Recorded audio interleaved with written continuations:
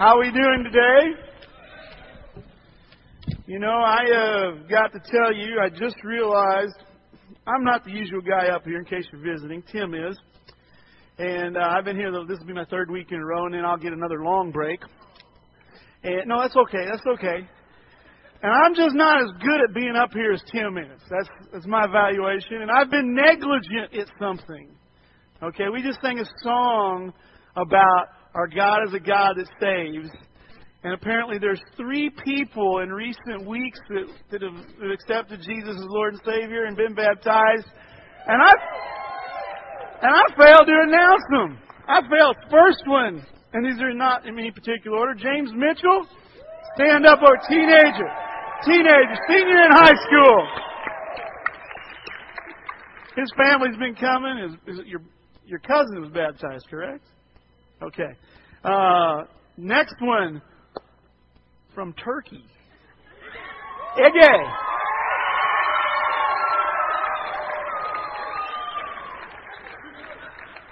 You ask if we believe in world missions. And in all seriousness, guys, Ege, am I pronouncing that correct? Ege. He also goes by EJ, okay, is from Turkey. And the majority of the people in Turkey are Muslim, is that correct? And early on, my son had the privilege of studying the Bible with EJ. And he said that one of the things EJ said is he wants to learn everything he can about Jesus when he goes back to Turkey after school. So it is cool. We are involved in world missions.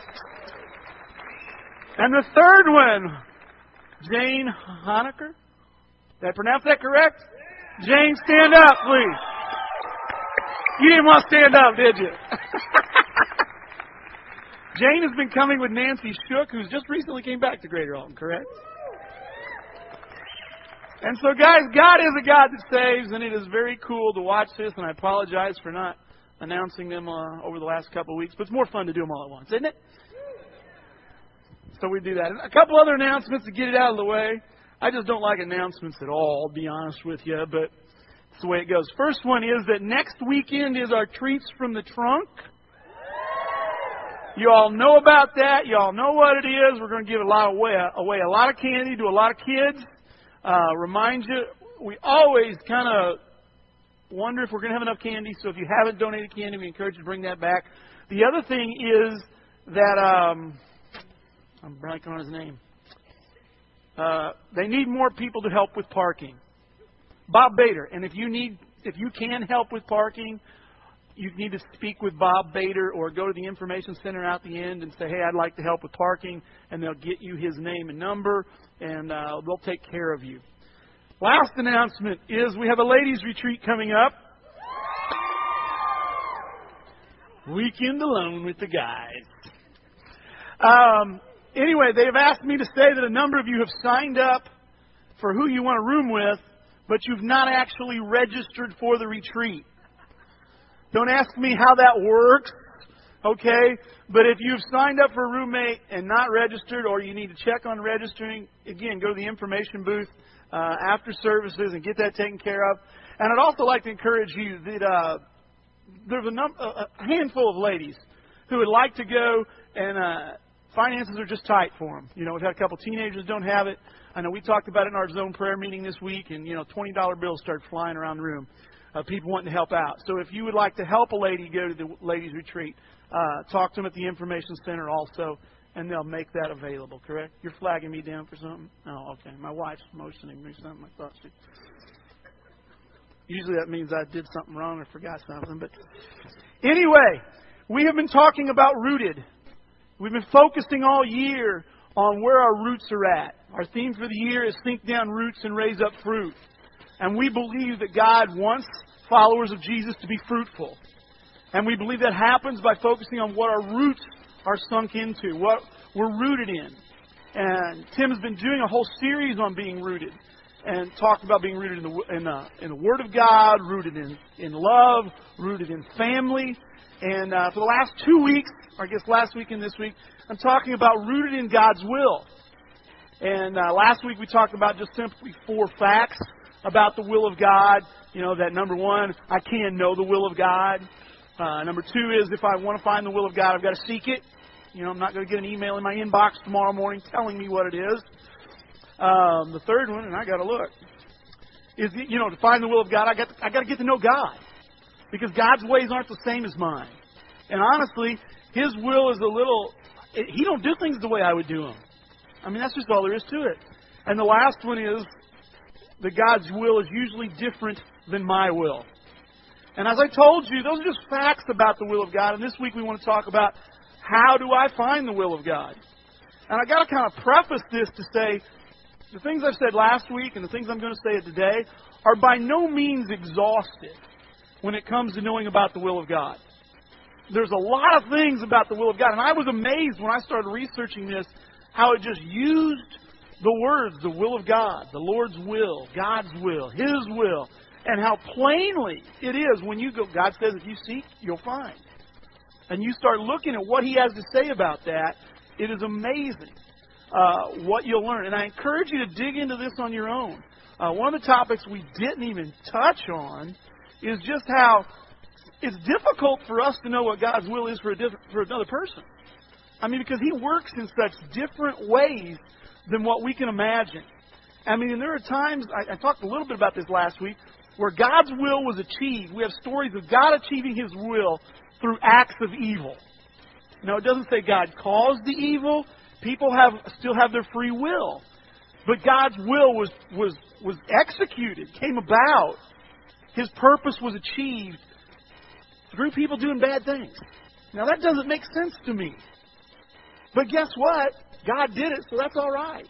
And so it's very difficult. Sometimes there's one passage in particular, in I want to say First Chronicles 10, I want to say, and it was just flat. The king at the time saw a bunch of advice. He sought advice from older men. He sought advice from younger men, and he chose to listen to the younger men, and which was the wrong way to go. It was bad advice. And it said, but this was the will of God. God was trying to achieve something. He was trying to divide the nation. He prophesied this, and He did it through this man making a bad choice. And so, guys, I encourage you. I'm just giving you some fundamental things about finding the will of God. But if you want to learn more about it, dig on your own. That's the way it is. So anyway, what we're going to do today is we are going to I've got 6 or 7 questions in the notes posed as, how do I find the will of God? You need to answer some questions. Okay? And the first couple are just foundational that influence the rest of them. But the first one is, do I really believe God? That word trust, just scratch trust out. Okay? It was a typo that both Ann and I missed on my notes. And it's just, do I really believe God? I don't know why the word trust is in there. I typed it, but I can't tell you why, okay? Do I really believe God? You see, guys, it's very easy to be religious. It's very easy to believe in God, and to say you believe in God, claim to follow Him, but not really believe it. You see, the proof of whether you really believe God is in your actions. Did you know that? I've told the story before where people used to tell me I was a picky eater. And people would say, hey, you ought to try that. It's good. I'd say, I believe you. I don't need to try. I can just believe you. Well, that's not makes sense. The guy's in the same way with believing God. This is what James says here in James chapter 2. He says, so you see, faith by itself isn't enough unless it produces good deeds. It is dead and useless. You say you have faith, for you believe that there is one God? Good for you. Even the demons believe this, and they tremble in terror. See, guys, you have to decide, am I really going to believe enough to take some action on what He shows me? Because like I said, the will of God is usually different than my will. And I guarantee you, I'll talk a little bit more about this later, but I guarantee you, if you are determined to find the will of God for your life, you are going to run smack dab, into a wall where you've got to decide, do I really believe this stuff or not? It's fundamental to what we're doing. You see, guys, when my family used to we still take vacations, but it's not the same. The kids are all teenagers. But when they were younger and we'd take vacations, we had that inevitable question. How much farther? Not are we there yet? We knew we weren't there. We were still in the car. How much farther? And God blessed me with divine inspiration in answering that question. Okay? Because if I thought we were an hour away, I would say an hour and a half. Okay? Because why? 15 minutes down the road, one of them's going to have to go to the bathroom, and we're going to have to stop, and this is going to be a 20-minute break, and I'm going to be wrong if I tell them an hour, and they're not going to be happy. That's the way it works. So I would tell them an hour and a half. Well, then they got older, and they would figure out, Dad, how much farther we got? We got an hour and a half. That's not right, Dad. You're going 70 miles an hour. That sign said we're 70 miles away. We will be there in 1 hour. And I would say, I hope I'm wrong. Do you want me to be right or wrong? I want you to be wrong. They wanted me to be wrong. Guys, the question you have to ask yourselves is, do I want God to be right? Or do I want God to be wrong? You see, if you really believe God, you're saying, what? God, I want what you say to be right, and I'm going to take action on that. Guys, look at the next passage. And I have this in here as an example of, do you believe what God says? And of how you're going to come smack dab in front of something that challenges you. This is in Ephesians chapter 6. And these are instructions to slaves. And this is what he says. Slaves, obey your earthly masters with respect and fear and with sincerity of heart, just as you would obey Christ. Obey them not only to win their favor when their eye is on you, but as slaves of Christ, doing the will of God from your heart. Serve wholeheartedly as if you were serving the Lord, not people. Because you know that the Lord will reward each one for whatever good they do, whether they are slave or free. See, guys, I don't know about you, but if I was a slave, I would not like hearing that. Anybody else with me there? Just pretend he's saying employee instead of slave and see how you feel about it. Okay? Serve him wholeheartedly. Serve your boss wholeheartedly as if serving the Lord from your heart with sincerity and respect. I'm guessing that challenges a few of us in the room. See, guys, the question is, do you believe God? Because what does he say? He says, God says, I'm going to reward you. Doesn't matter whether you're slave or whether you're free. I'm going to reward you. You've got to decide, do I believe God enough to do what he says? Second question, and this is right along the same lines, but it makes it a little plainer, and that is Jesus really my Lord?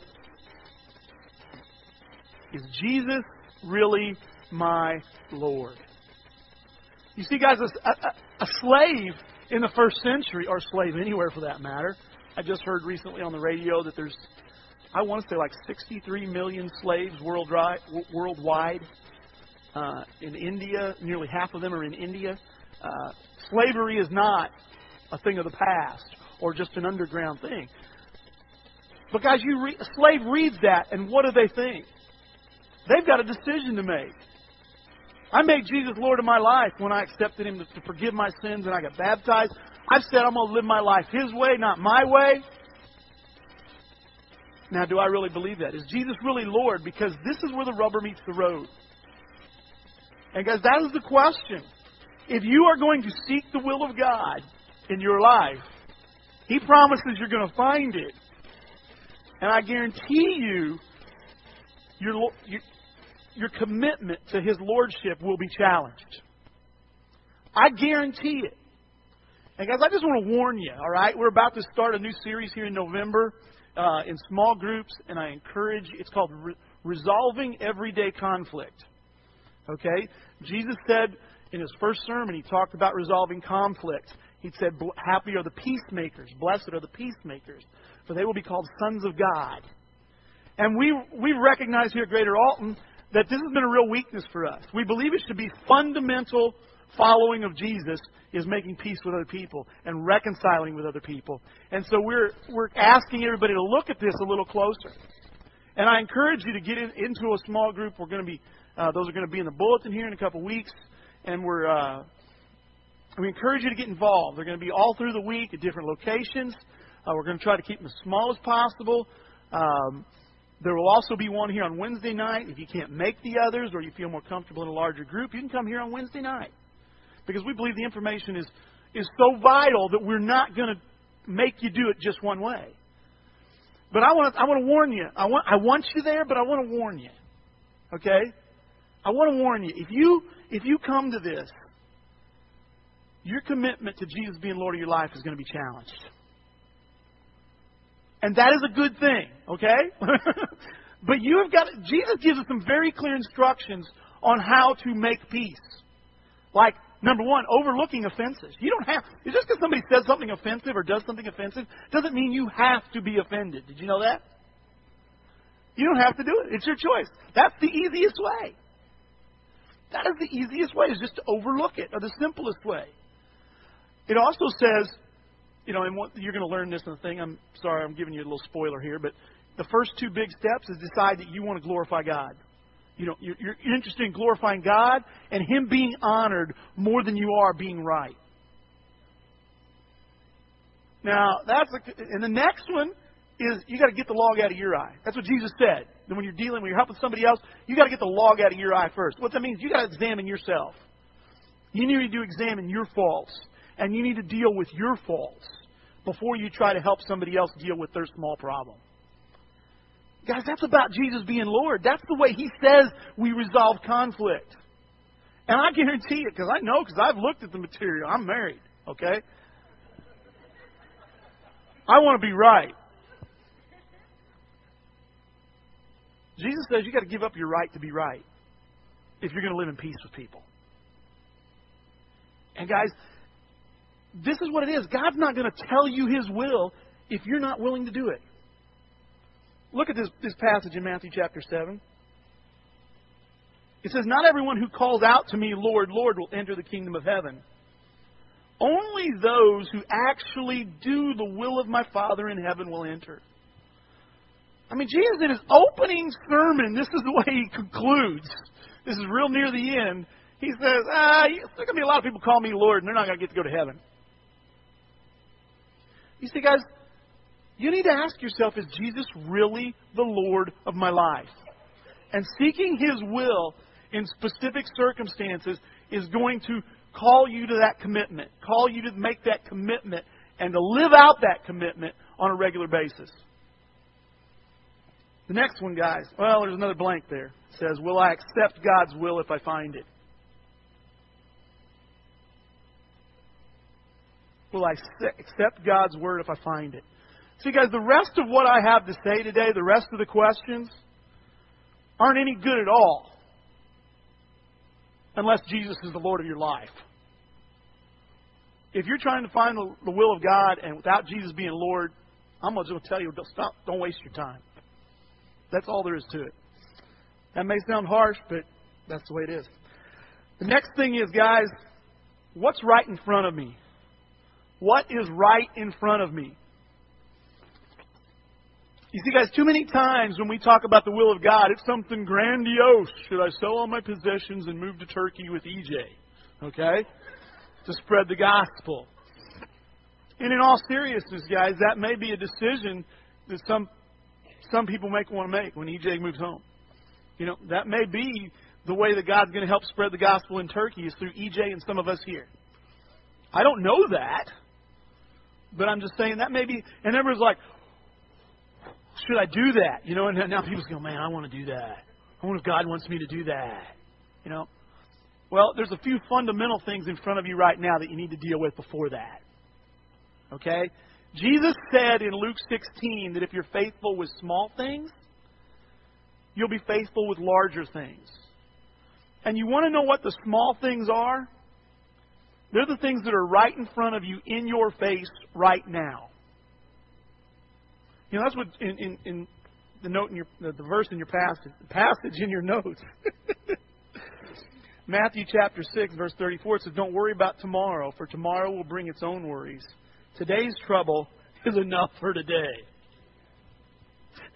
No duh, right? Guys, what's he saying? He goes, deal with what's in front of you.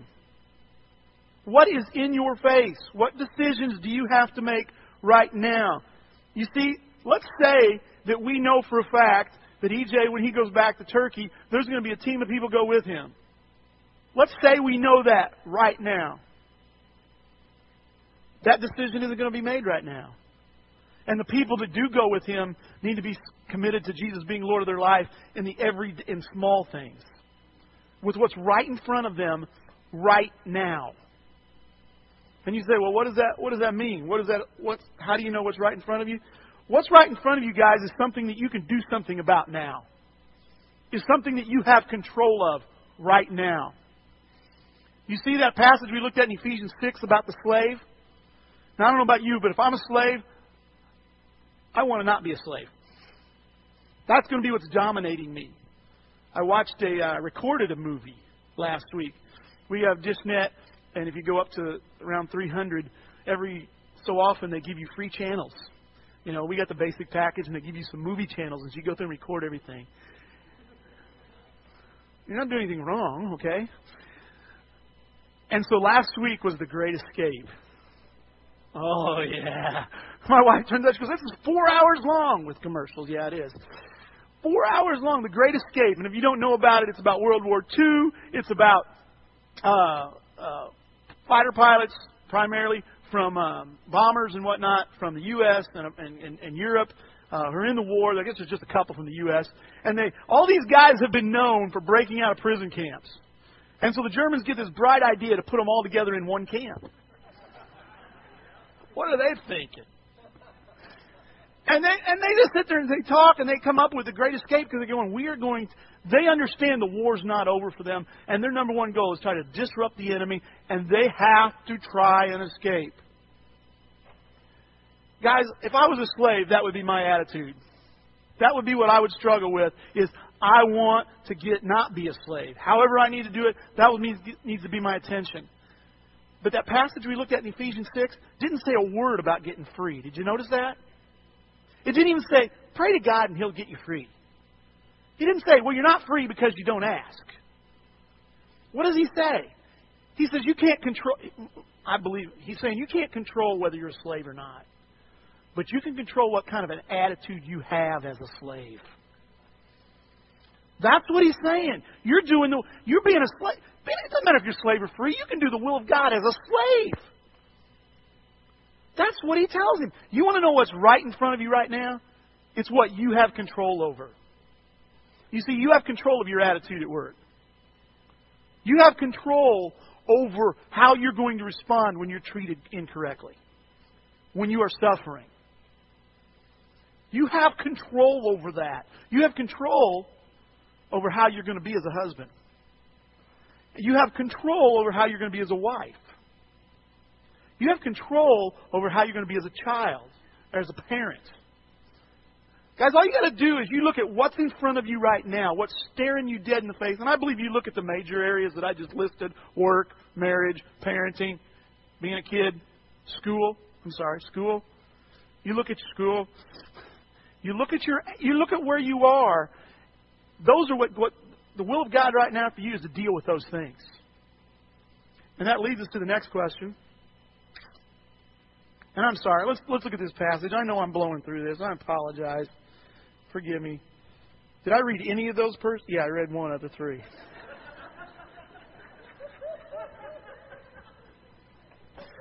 I'm sorry. It took me 45 minutes in the teacher's service, and I'm trying not to be long.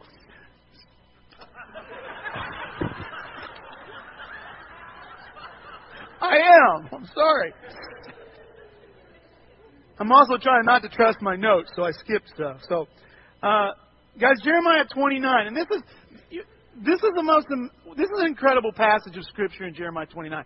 What is going on in Jeremiah 29 is the nation of Israel, God's people, has been defeated, has been overrun. The temple of God has been destroyed. The walls of Jerusalem are now a pile of rubble. Okay, and I don't know the exact percentage, but the majority of the nation is dead. There are a few remnants of people still in Jerusalem, still living there in the rubble, and then there are exiles who have been taken to Babylon to live as captives. Okay? And again, back to what I say is, as a captive, I want to be free. This is what God says to them in Jeremiah 29. It says, this is what the Lord of Heaven's armies, the God of Israel, says to all the captives He has exiled to Babylon from Jerusalem. First thing, guys, you want to note is God sent them there. It was the will of God for them to be in Babylon. Okay? And you need to consider that when you look at your circumstances and how to respond. It may be God's will that you're there. Okay? Going on, this is what he says to them. Build homes and plan to stay. Plant gardens and eat the food they produce. Marry and have children. Then find spouses for them so that you may have many grandchildren. Multiply. Do not dwindle away. And work for the peace and the prosperity of the city where I sent you into exile. Pray to the Lord for it, for its welfare will determine your welfare. What does he say, guys? Focus on what's in front of you, what you can deal with right now. Now, we know in the same passage, he tells them you're going to be captive for 70 years. We know that they're going to find out the walls are destroyed in Jerusalem, the temple is destroyed in Jerusalem, and later on in the books of Ezra and Nehemiah, groups of people from Babylon are going to go back to rebuild those walls and to rebuild the temple. But that's not in front of these people right here. What's in front of their people is what? Plant a garden. Build a house. Stay where I've put you. That's what's there. Pray for the prosperity of the city I've put you in. Anyway, moving on. Next question. Has God spoken on the matter? Guys, I believe you want to know. I mean, this is so simple. It's crazy. It took me years to figure it out. You want to know what God wants you to do? Look at what He says very clearly to you. Okay? When you're reading the Bible, there's some passages that are difficult to understand. You don't let the difficult to understand ones, you use them to interpret the plain ones, all right? You use the plain ones to interpret the difficult ones. And it's the same way when you're looking at God's will. What do I do? What do I do? What do I do? What has He told you? What has He told you plainly? Look at, this is really simple stuff. In Jeremiah 29 that we just looked at, what did He say? Plant a garden. Get your kids married off. Tell them to have lots of grandkids for you. Okay? Yeah. Somebody said, I don't know. Pray for the prosperity of the city that I put you in. You know, guys, on Facebook, I see a lot of moaning about this country. And there's a lot to moan about. Let me be very clear. Okay? And I don't care which side of the political aisle you're on. All I want to challenge is your focus. You see, because what's God say? He said, He didn't tell them anything about trying to change the political landscape of where they're at. He tells them to pray for them, for the peace and prosperity of that city. Now, my question is, when's the last time you've posted, let's pray for the peace and prosperity of America? You know, are we more interested in gun control and Obamacare being defunded? And, you know, the list goes on. But, guys, you got to look at what He's told us to do. This is going to usually answer many of our questions. And, see, guys, what has God plainly told you about the circumstances you're in? I've got two passages of Scripture in your notes from 1 Thessalonians. And I've got them in there because it is just so plain. Just so plain. The first one, it says, for this is God's will, that you become holy, that you keep away from sexual immorality. The second one says, give thanks in all circumstances, for this is God's will for you in Christ Jesus. You see, guys, God's spoken very plainly. Do you need to be focused on something down the road on your career, or do you need to be more focused on being sexually pure? Do you need to be focused on changing the people around you and your circumstances, be they financial or otherwise? Or do you need to be focused on your attitude of giving thanks in all circumstances? See, God makes it plain. You know, you can look at your circumstances and how do I change them? What do I do? What's God's will? How do I take care of my bills? I'm in debt. And how do What about my marriage? It's not what I want it to be. What do I do? And God says, give thanks in all circumstances. That's His will. No matter where you're at right now, no matter what's going on in your life, He wants you to give thanks in all circumstances. And I smile because that is not easy, is it? I mean, later on He says, consider it pure joy. In the book of James, God tells us, consider it pure joy when you face trials of many kinds. And I always think about that scene from Animal House where they're swatting the guys, and they're supposed to say, thank you, sir, may I please have another? And I mean, guys, seriously, that is, I hate to say it, don't go see the movie if you haven't seen it, okay? It's a horrible movie. I just told you the highlight, all right? Guys, that's literally the attitude God wants you to have when tough stuff happens. It's to give thanks. That's what it says. You want to know what to do? You start doing that and see how things change. See how your view changes. Guys, that's God's will. Look, what has He plainly said? Look at it. Look at it. The next one, guys, is what's my real motive? Ooh.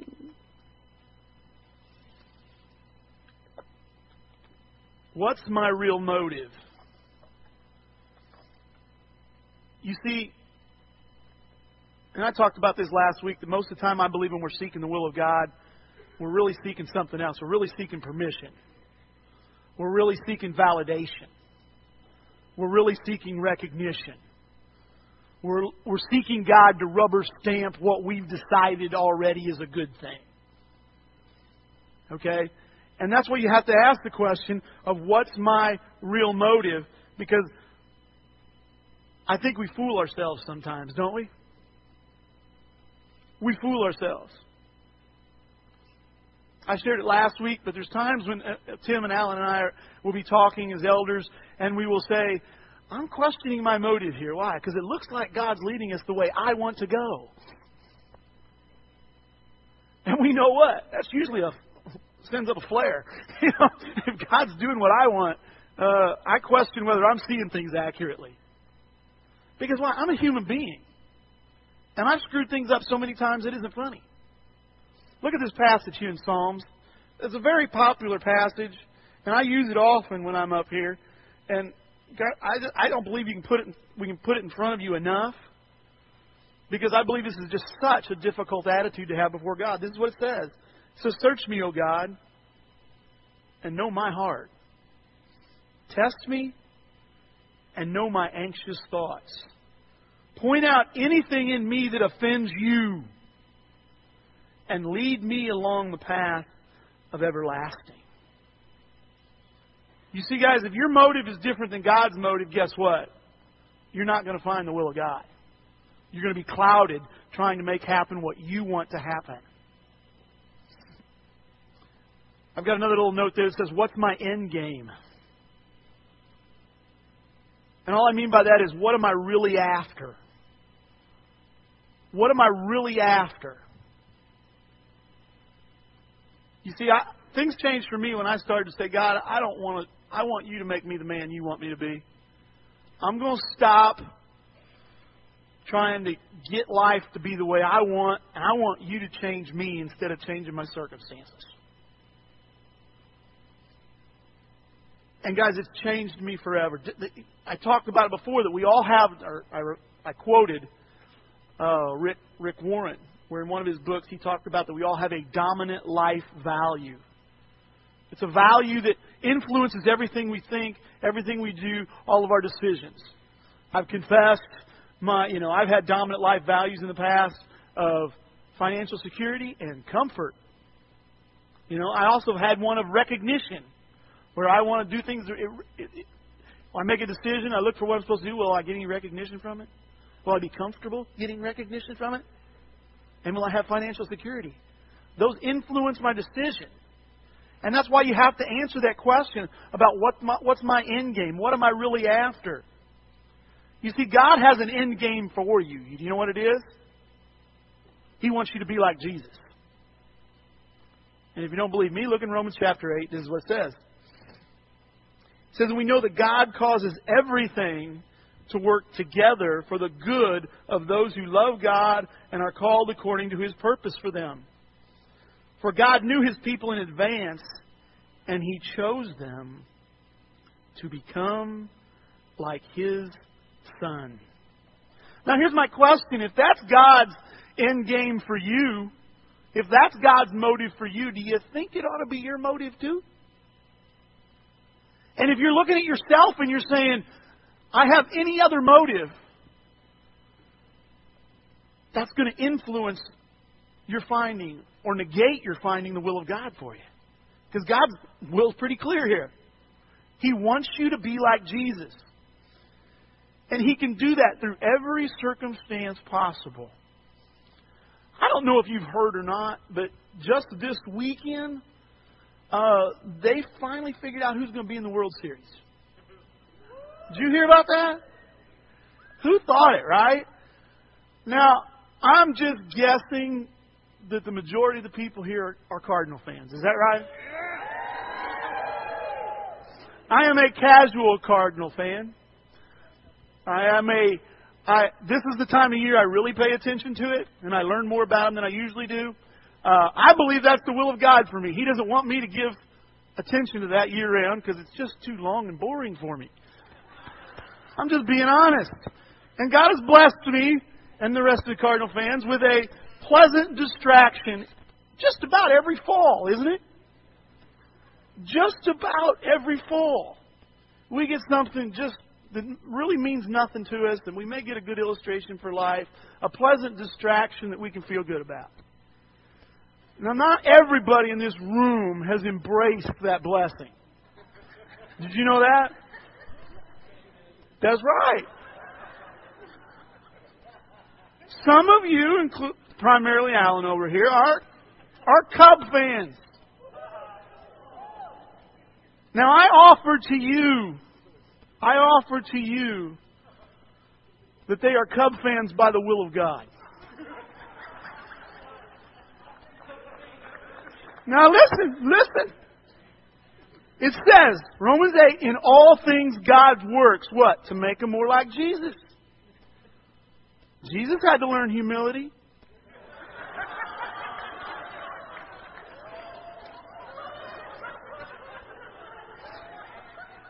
And there is no doubt that these people are learning perseverance.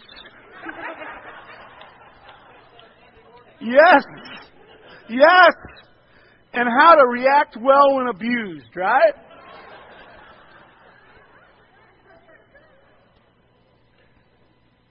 Guys, that's fun. That's neat. But you do need to understand. That's a funny illustration.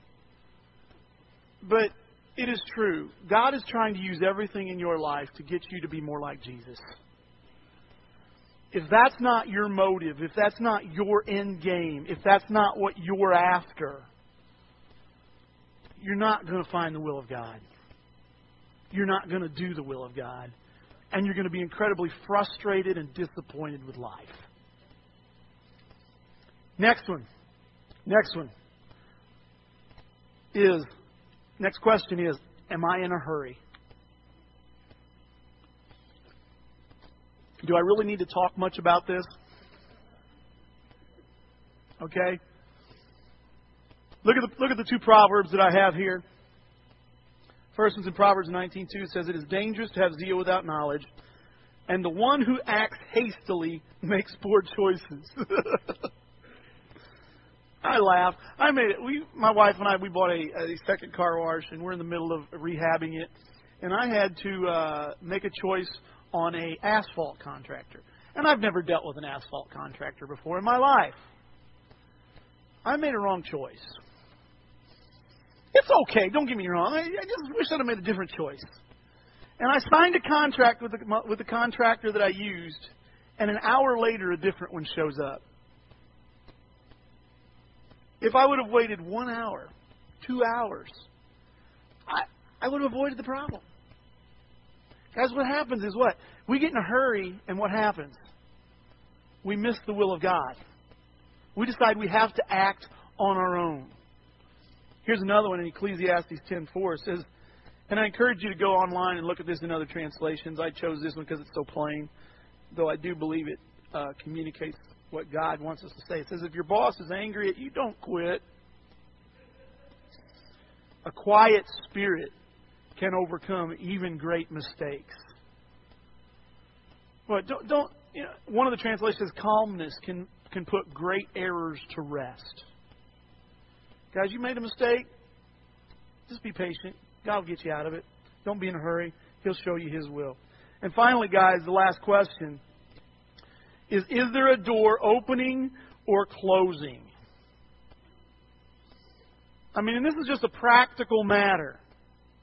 You have a decision to make, whether it's college or whether it's a business decision or buying a home, and financially, the finances just are not there and the door is closed, and God doesn't, the door never opens up. That's not God's will. That's not God's will. I have a rule of thumb in my life that when I'm trying to ask God about something, I'm trying to seek whether I should do something, and I run into 3 closed doors, I quit. And that's because you find that example in the Bible of Jesus when He's in the garden praying, and He prayed 3 times that He wouldn't have to go to the cross, that God would have another way. And God didn't have another way. And then the Apostle Paul in 2 Corinthians 12, where he talks about his thorn in the flesh. And he says, 3 times I begged the Lord to remove it from me. And 3 times he said, no, I'm not going to do it. And he understood. He says, this thorn in the flesh was to make me humble. That's my deal. 3 times. I'm not saying that I know Jesus told the parable about somebody asking about the widow asking the judge over and over and over again, and finally the judge gives the widow justice. And that we need to pray to God, and pray and never give up. I get that, but I don't want to be a bullheaded fool. And so 3 is just mine. If God is opening the door, look at this in Romans chapter 1. It says, and I pray that now at last, by God's will, the way may be opened for me to come to you. This is the Apostle Paul. He's talking about visiting the Romans. He wants to go see them. And he recognizes, if I'm going to get to go see you, God's going to have to open the door. And guys, that's one of the things that I could have had in here more. In the book of James, it talks about we shouldn't say we're going to do this or that. We shouldn't say, hey, next week we're going to go move to this town and we're going to do business there and we're going to make a lot of money and stay there for a year and then come home. He goes, you shouldn't talk that way. That's boasting. He said, what you should say is, if it's the Lord's will. And guys, you want to know what the Lord's will is? Is the door opening or is the door closing? That's the question you need to look at. If He closed the door, don't keep moving forward. Don't do it. And you can go for it. And guys, just a side note. This is just kind of a side note. I've told you very clearly, I'm in the auto glass business. I would prefer not to be in the auto glass business. In fact, I would have preferred to be out of the auto glass business about 11 years ago. And that didn't happen. Well, about 11 years ago, I had a business opportunity come before me. And everything looked like, and I believe, looking at it now, God opened the door for me to pursue that business opportunity. Now, He didn't tell me He was going to bless it. Okay? He just wanted me to pursue it. And the reason I say that now is because all the doors were open. Everything about it came about. I wasn't looking for the opportunity. It got dropped in my lap. Every time I talked to somebody about it, they saw the opportunity. They saw that it was a good opportunity. I consulted lawyers. I paid good money to lawyers. I consulted accountants. I consulted Tim and Robert about it, wasn't it? And everything looked open. I should pursue this. And I can tell you right now, I believe it was God's will for me to pursue it because the door was open. It wasn't His will to bless me with it because it didn't happen. But guys, what do I look at? What happened was, I ended up in a place where I needed God more in my life, where I relied on God more than if He had blessed it. And so, guys, you got to look: is the door open or is the door closed? Guys, as we close out, there's a communication card in your notebook, in your notes there, that you can fill out. And in a minute here, I'm going to pray, and they're going to sing a song, and you can fill that out. And let me ask you just to, as you look at yourself, just maybe write down for the prayer team which question you need help answering. Which question you look at and go, I question my motive. You know, I don't know what God says plainly about my circumstances. I need to dig to find out. Maybe you say, I question my lordship of Jesus. I encourage you to choose one and include the prayer team in praying for you about that. Let's go to our Father in prayer as we close.